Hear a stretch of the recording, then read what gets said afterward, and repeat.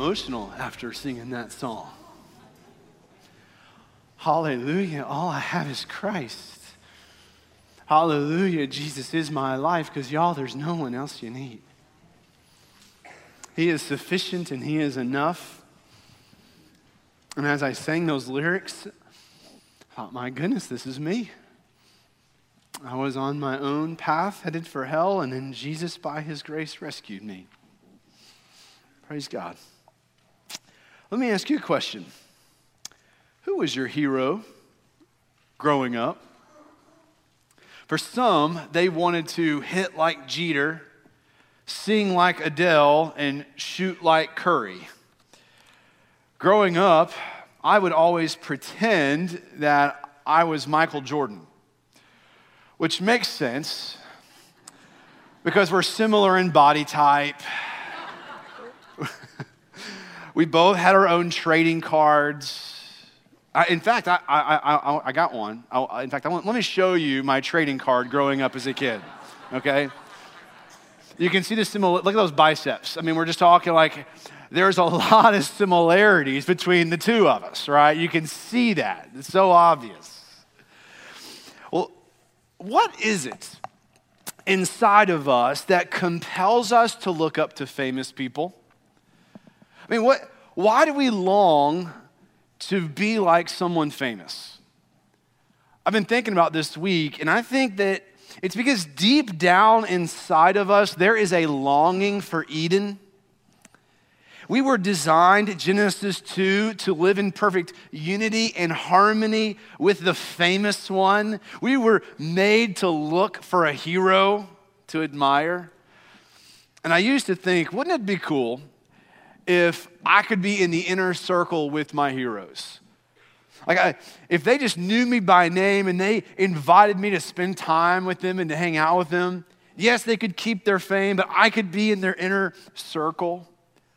Well, when we get to Mark chapter 3, we see the famous one, Jesus, whose fame is spreading, and yet He calls upon 12 specific men to be in His inner circle. Let me show you. Grab your Bible and turn with me to Mark chapter 3. And as you're turning there, I just want to let you know we have out at the Connect Center on your way out this morning, we have a November prayer guide in which every day in the month of November, I want to invite our entire church to pray together. We're praying each day for a missionary from our church, a pastor in our church, a mission agency in our church. And so if you stop by the information center on your way out, you can grab one of those prayer guides. They'll also be available on our website on a PDF that you can grab hold of, and we can pray together as a faith family this month. We're going through a sermon series called On the Move. We're, as a church, walking through the Gospel of Mark together. Now, the phrase on the move, I got that from C.S. Lewis's book, The Lion, the Witch, and the Wardrobe, where, spoiler alert, Aslan the lion is a type of Christ. He is a figurehead that represents Jesus, and hope is spreading across Narnia because, as Mr. Beaver says with quiet confidence, Aslan is on the move. Those three words, on the move, describe what Jesus is doing throughout the Gospel of Mark. Throughout this fast-paced book, we see the Lord Jesus on the move. He's preaching the gospel. He's casting out demons. He's healing the sick. Last week, we saw Jesus declare that He is Lord of the Sabbath, and that ultimate rest is found in Him. Jesus then leaves the synagogue, and that's where we pick up in Mark chapter 3, beginning with verse 7. The scripture says, Jesus departed with His disciples to the sea, and a large crowd followed from Galilee, and a large crowd followed from Judea, Jerusalem, Idumea, beyond the Jordan, and around Tyre and Sidon. The large crowd came to Him because they heard about everything He was doing. Then He told His disciples to have a small boat ready for Him so that the crowd wouldn't crush Him. Since He had healed many, all who had diseases were pressing toward Him to touch Him. Whenever the unclean spirits saw Him, they fell down before Him and cried out, "You are the Son of God." And He would strongly warn them not to make Him known. Jesus went up the mountain and summoned those He wanted, and they came to Him. He appointed 12, whom he also named apostles, to be with him, to send them out to preach and to have authority to drive out demons. He appointed the 12. To Simon he gave the name Peter, and to James the son of Zebedee, and his brother John he gave the name Boanerges, that is, sons of thunder. Andrew, Philip and Bartholomew, Matthew and Thomas, James the son of Alphaeus and Thaddeus, Simon the Zealot, and Judas Iscariot, who also betrayed him. As the momentum of Jesus' ministry continues to build, he fosters his influence with the crowds, and yet he intentionally and strategically forms his inner circle. And in the text, we see Jesus impacting thousands of people and building his core team of disciples. Notice in the text with me first, Jesus' fame has spread to the thousands. Jesus' fame has spread to the thousands. Jesus has left Capernaum and his 5 confrontations with the religious leaders, and he makes his way towards the Sea of Galilee. And as he's walking towards the sea, verse 7, a large crowd followed. Note the disparity between the Pharisees who wanted to kill Jesus, verse 6, and the crowds who absolutely loved him, verse 7. And these people have come from long distances to encounter Jesus. And then Mark gives us 7 geographic locations of various origins of the crowd. He lists, verse 7, Galilee, which is the northern region of Israel. Judea, which is the southern region of Israel. Verse 8, Jerusalem, which is the largest city at that time. It's 80 miles south of where he's located. Idumea, which is 120 miles in the deep south of Israel. Beyond the Jordan, which is the region of the region of the Gentiles who are non-Jews, who've come from about 50 miles away to the east. Then you've got Tyre and Sidon, which are cities on the Mediterranean coast, about 55 miles to the northwest. So, to give you a feel of the distances of verses 7 and 8, for those of you who paid attention in 4th grade Alabama geography, where you sit now at Westwood, here's where we're going to go. Galilee is like Shelby County. Judea is Montgomery County. Jerusalem is the city of Montgomery. Idumea is Troy. Beyond the Jordan is Pell City. Tyre and Sidon is between Hueytown and Jasper. Okay, so you've got the picture. People are coming from miles around. Thousands upon thousands of people are flocking here to Galilee because they want to encounter Jesus. So you can picture it. Verse 8, they have heard about everything he was doing. The fame of Jesus was spreading far and wide throughout Israel and even to other nations. And so thousands upon thousands of Jews and Gentiles, they want to see their children healed. They want to see their grandma cured. They want to see demons cast out of their cousins. Some just want to see the show of the miracle worker from Nazareth. But the crowd is so great, verse 9. Jesus told his disciples to have a small boat ready for him so that the crowd wouldn't crush him. Have you ever been on an elevator where there are so many people you feel claustrophobic?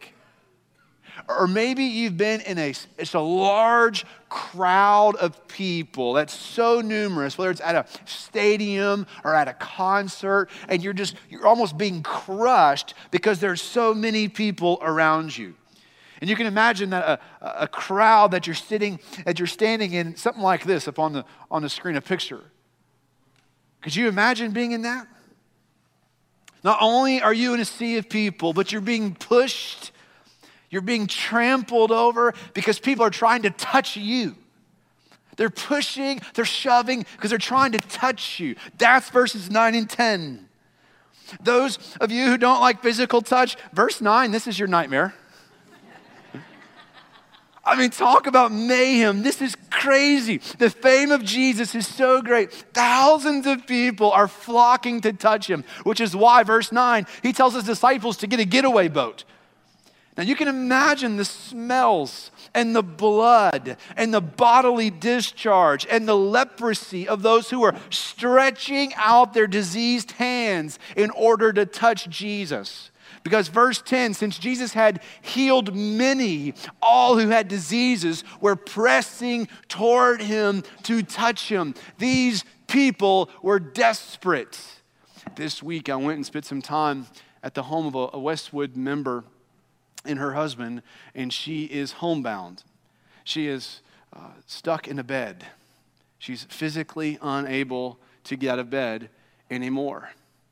And she told me, Pastor, there are some days I'm in so much pain, I just want to scream and cry. And I had such compassion for her as I prayed over her because she is desperate for healing. Well, that's exactly how these people feel in verses 9 and 10.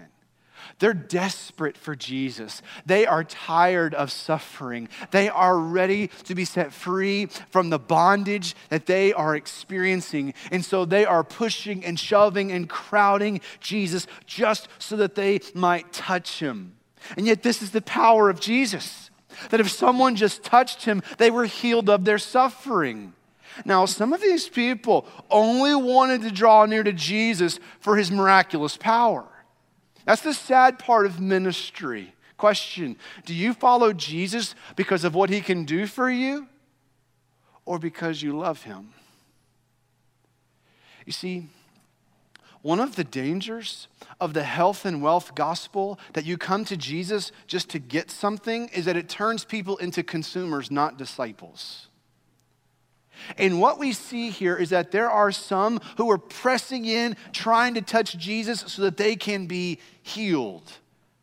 And yet Jesus knows their heart. One of the saddest verses in all of the Bible is John chapter 6, verse 66.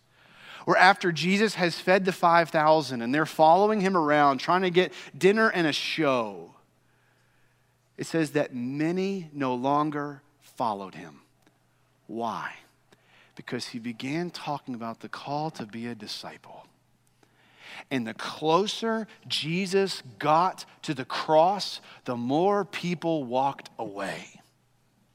But to follow Jesus means that you are ready to suffer and to endure persecution because you're following him as a disciple. You're not coming to him like he's a genie. You're coming to him because he's the Savior. And yet here he is. He is still healing people who aren't interested in him. They just want his power. And on top of all of this chaos, look at verse 11. Whenever the unclean spirits saw him, they fell down before him and cried out, "You are the Son of God." And he would strongly warn them not to make him known. The demons knew who Jesus was. He is the Son of God. Hear me, Jesus is Lord and has authority over Satan and all of the demons. They panic, they fear, they shudder in his presence. The crowds loved him, and the demons are terrified of him. His power and authority were greater than sickness, greater than disease, greater than demons, and the crowds are growing. The fame has spread to the thousands. Yet in the midst of all of this commotion, Jesus had a bigger plan in mind, and he desires the spread of the gospel to the ends of the earth. How is he going to do that? With 12 ordinary men. I want you to see number 2, Jesus' call to summon the 12. We see a change of scenery in verse 13, where Jesus has gone from the thousands by the sea to the 12 on a mountain. The text says that Jesus summoned those he wanted, and they came to him. Now, according to Luke's gospel account, Jesus spent the entire night in prayer before he called the 12. Now remember, he already at this point has called Peter and Andrew, James and John from chapter 1. He's already called Matthew from chapter 2. Now Jesus is spending the night praying with his Father before selecting the final 7 for his team. Now today, if you're a follower of Jesus, it's due in part because of who Jesus summoned on this mountain. These men would lead the church, preach the gospel, protect the gospel. They would plant churches. They preached and then someone believed, and then someone else believed, and then someone else believed. And here we are 2,000 years later, you and I, we have believed this gospel that someone has told us, and now through us, the gospel will keep marching forward to the four corners of the earth, to generations yet to have been born through our faithfulness to Jesus and willingness to preach the gospel to those around us. If Jesus tarries for the next 2,000 years, we are a part of a movement that cannot be stopped. God is at work, and here Jesus calls the 12. Yet don't miss the imagery of verse 16. Jesus appointed 12. Why 12? Well, remember, Jesus was intentional. Jesus, who is the true Israel, is calling 12 disciples, which is symbolic of the 12 tribes of Israel.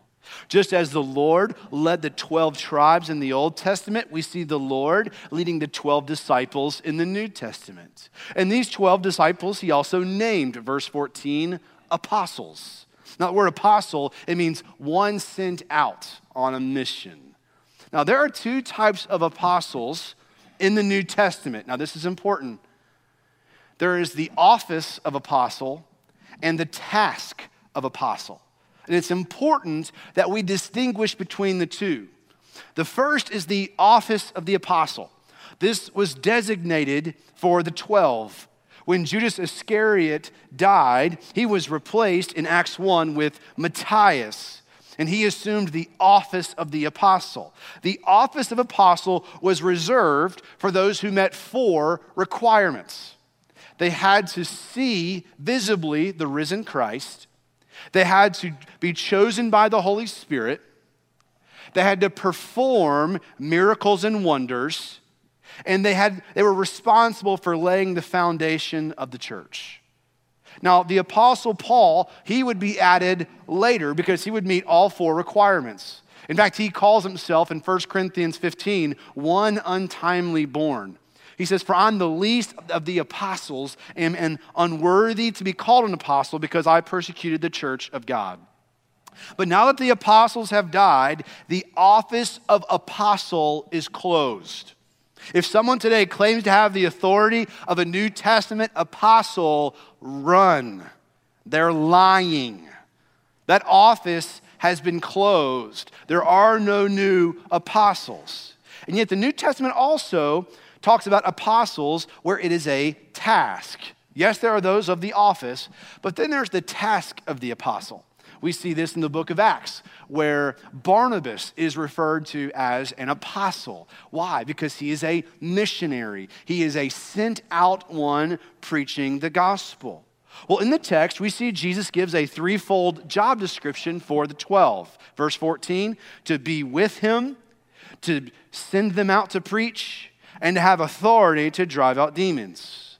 For 3 years, they lived with Jesus. They ate with Jesus. They slept with Jesus. They watched Jesus. They ministered alongside Jesus. Jesus was training them for how to lead, so that when the time came for him to ascend back to the Father, they'd know exactly what to do. It would be their responsibility to pass on the faith. So notice in the text these 12 men that Jesus called. We see here the list in verse 16. He appointed the 12. To Simon, he gave the name Peter. And to James, the son of Zebedee, and his brother John, he gave the name Boanerges, that is, sons of thunder. Andrew, Philip, and Bartholomew, Matthew, and Thomas, James, the son of Alphaeus, and Thaddeus, Simon the Zealot, and Judas Iscariot, who also betrayed him. In all 4 Gospels and in the book of Acts, when the apostles are listed, Simon Peter is always listed first. He was given the name Peter, or rock, by Jesus when he gave the great confession that Jesus is the Christ at Caesarea Philippi. The first group of 3 are Peter, James, and John. Of all the 12, These three were the closest to Jesus. They got to go up on the mountain when Jesus was transfigured before their eyes into his glorified body. These were the three who got to go with Jesus and pray with him in the Garden of Gethsemane. So these inner three got special access because they had a special relationship with Jesus in comparison with the other 9. James and John, they're given the nickname Sons of Thunder, probably because of their fiery temperament. They were hotheads. And yet Jesus was able to tame them. When you think about John, the writer of the Gospel of John, the one who wrote 1 John, 2 John, 3 John, and the book of Revelation, eventually he became known as the disciple of love. How can he go from being a son of thunder, quick to anger, to being a disciple of love? Jesus. Jesus changes us. We're different when you encounter the risen Christ. So, as we walk through the Gospels, we see different disciples stepping in different scenes, but there's others that we don't know a whole lot about. But what are some takeaways from the 12? I put in your notes 3 truths to discover from the 12.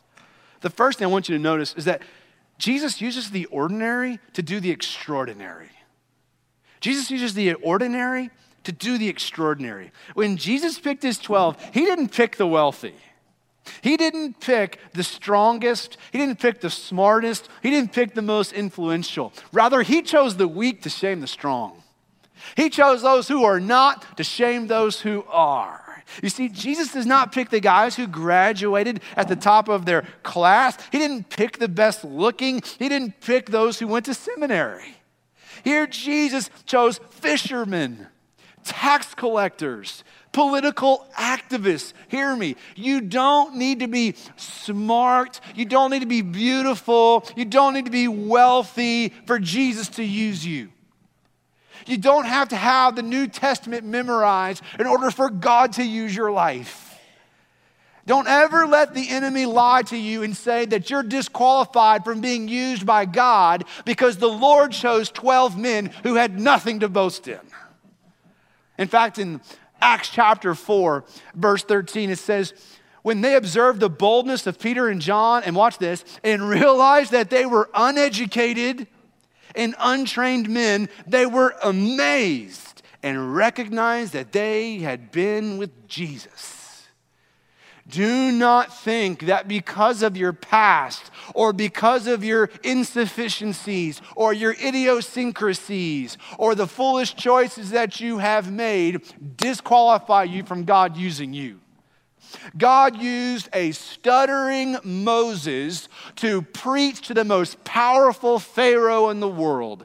God used a donkey to preach to an ungodly prophet. God chose 12 ordinary, uneducated men who have changed the world. God can use you. Make yourself available to him. Declare with the prophet Isaiah in Isaiah 6, here am I, send me. Not only does Jesus have the power and the authority to use the ordinary, to do the extraordinary, but I want you to see number 2, Jesus turns enemies into friends. Jesus turns enemies into friends. Remember back in chapter 2 how Jesus called Matthew? He was a tax collector. Tax collectors, they were loyal to the Roman government. They saw their partnership with Rome as a way to extort money. Zealots were Jewish nationalists. They wanted to free Israel. They wanted to overthrow Rome. They would fight, whether by revolution or by riot, to get rid of the Roman Empire. So Matthew, the tax collector, who's pro-Rome, is now on the same team as Simon the Zealot, who's anti-Rome. Can you see the conflict? These guys are political opponents. They drastically differ on their views of the government. Can you imagine the campfire political arguments between the disciples? Jesus probably sitting back, shaking his head like, I can't believe I picked these guys. I'm not sure about you, but sometimes I look at the political rants on Facebook and Twitter, and I'm like, I can't believe that this is where we are. And yet Jesus chose them intentionally. And through Jesus, those who are opponents become friends. Westwood, can I say to you, Democrats are not the enemy.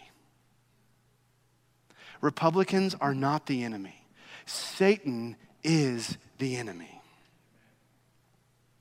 And so let's make sure that we're not tearing down relationships that Jesus has ordained for our good. So Jesus has the ability and the power and the authority to take the ordinary and do the extraordinary. He is able to turn enemies into friends. But I want you to see number 3. Jesus' resurrection turned scaredy cats into bold lions. After Jesus was crucified, in John 20, verse 19, the disciples gathered together behind a locked door, fearing the Jews. They're terrified for their lives. We are going to die. But after they saw the resurrected Christ, everything changed. They went from hiding to boldly, publicly, unashamedly preaching Jesus. Acts 4:31 says they were speaking the word of God boldly. What changed? The resurrection. They knew that because the tomb was empty, they no longer had to fear. Jesus is who he says he is. He is the Son of God. And so when the Holy Spirit falls on them in Pentecost in Acts 2, Peter stands up and preaches the gospel and thousands come to faith in Christ. There's a boldness that takes place. They went from being fearful, they were scaredy cats, to bold lions. And from that point forward, they were willing to take this gospel to the ends of the earth and even be ready and willing to lay down their lives for it. According to church tradition, Simon Peter ended up in Rome. And according to church historian Origen, he was crucified upside down, seeming it unworthy to die in the same manner as his Savior. James, the son of Zebedee, ends up in Jerusalem. And according to Acts chapter 12, he was killed with the sword by Herod Agrippa. John was exiled on the island of Patmos, which is where the book of Revelation was revealed to him, in which he wrote it down. He would end up in Ephesus, and he is the only disciple who died a natural death. Andrew ended up in Greece, and he was crucified. Philip ended up in Turkey, where he was tortured to death. Bartholomew traveled throughout Asia, North Africa, preaching the gospel. Matthew ended up in Ethiopia, where he was stabbed to death. Thomas ended up in India, where he was speared to death. James, the son of Alphaeus, ended up in Syria, where he was stoned and clubbed to death. Thaddeus was killed and buried in modern-day Iran. Simon the Zealot ended up in Persia, where he was beaten to death. Matthias, Judas Iscariot's replacement, ended up in Syria, where he was burned to death. The Apostle Paul ended up in Rome, where he was beheaded. What took these men from hiding to going to the nations and ready and willing to give their lives? It ain't for a lie. No one dies for a lie. These men gave their lives for the truth. Jesus was and is alive. And that's what Jesus does. When you encounter him, he changes you, he begins to use you, and the gospel goes forth. Westwood, the tomb is empty, which means that not even death itself can separate us from the love of God that is found in Christ Jesus our Lord. Tomb's empty. The apostles have laid the foundation upon the chief cornerstone, King Jesus, and God used 12 ordinary men to change the world. Jesus took these men on a mountain in Mark chapter 3, and through them was sort of movement called the church that cannot and will not be stopped. Jesus promised in Matthew 16:18, not even the gates of hell shall prevail against the church of the Lord Jesus Christ. Whether you stand in a courtroom, in a boardroom, or in homeroom, you can be as bold as a lion because the tomb is empty. I think that's worth celebrating. Isn't it interesting here how Jesus knows and calls each of them by name? When persecution began against Christians in Acts chapter 7, at the death of Stephen, believers ran for their lives. You get to Acts chapter 8, verse 4, it says that they were scattered about and they went about preaching the gospel. Don't miss this. The church has advanced throughout history because of the faithful witness of millions of anonymous Christ followers. We don't have their names written in Scripture. Their names are not written in history books. They're not celebrated on the silver screen, but make no mistake, their names are written in the Lamb's Book of Life. And Jesus knows their names, and may I say to you, beloved, Jesus knows your name. And if you are in Christ, you may not be remembered by this world 2,000 years from now, but Jesus will remember you. He knows your name. He knows your past. He knows your future.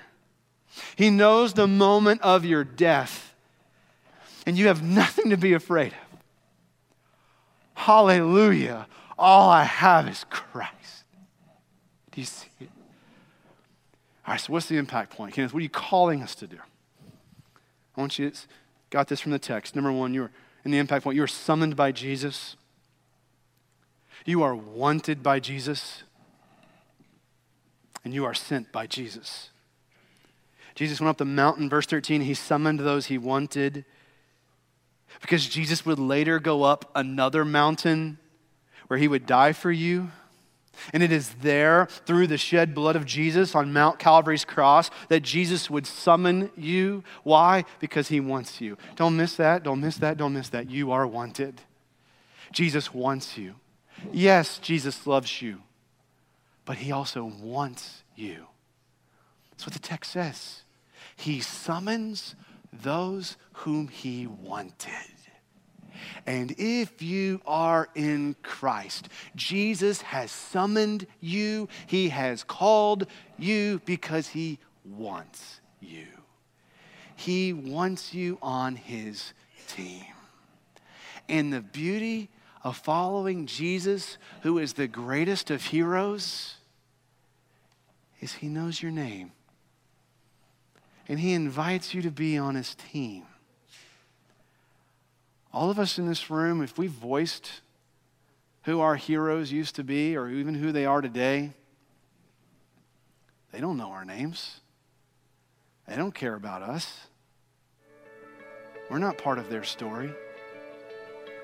And yet, when you get to the hero, the true hero we've been made to find in Genesis 2, King Jesus, he knows your name. He knows your story. And he invites you into his inner circle, his family called the church. And the church can never be stopped.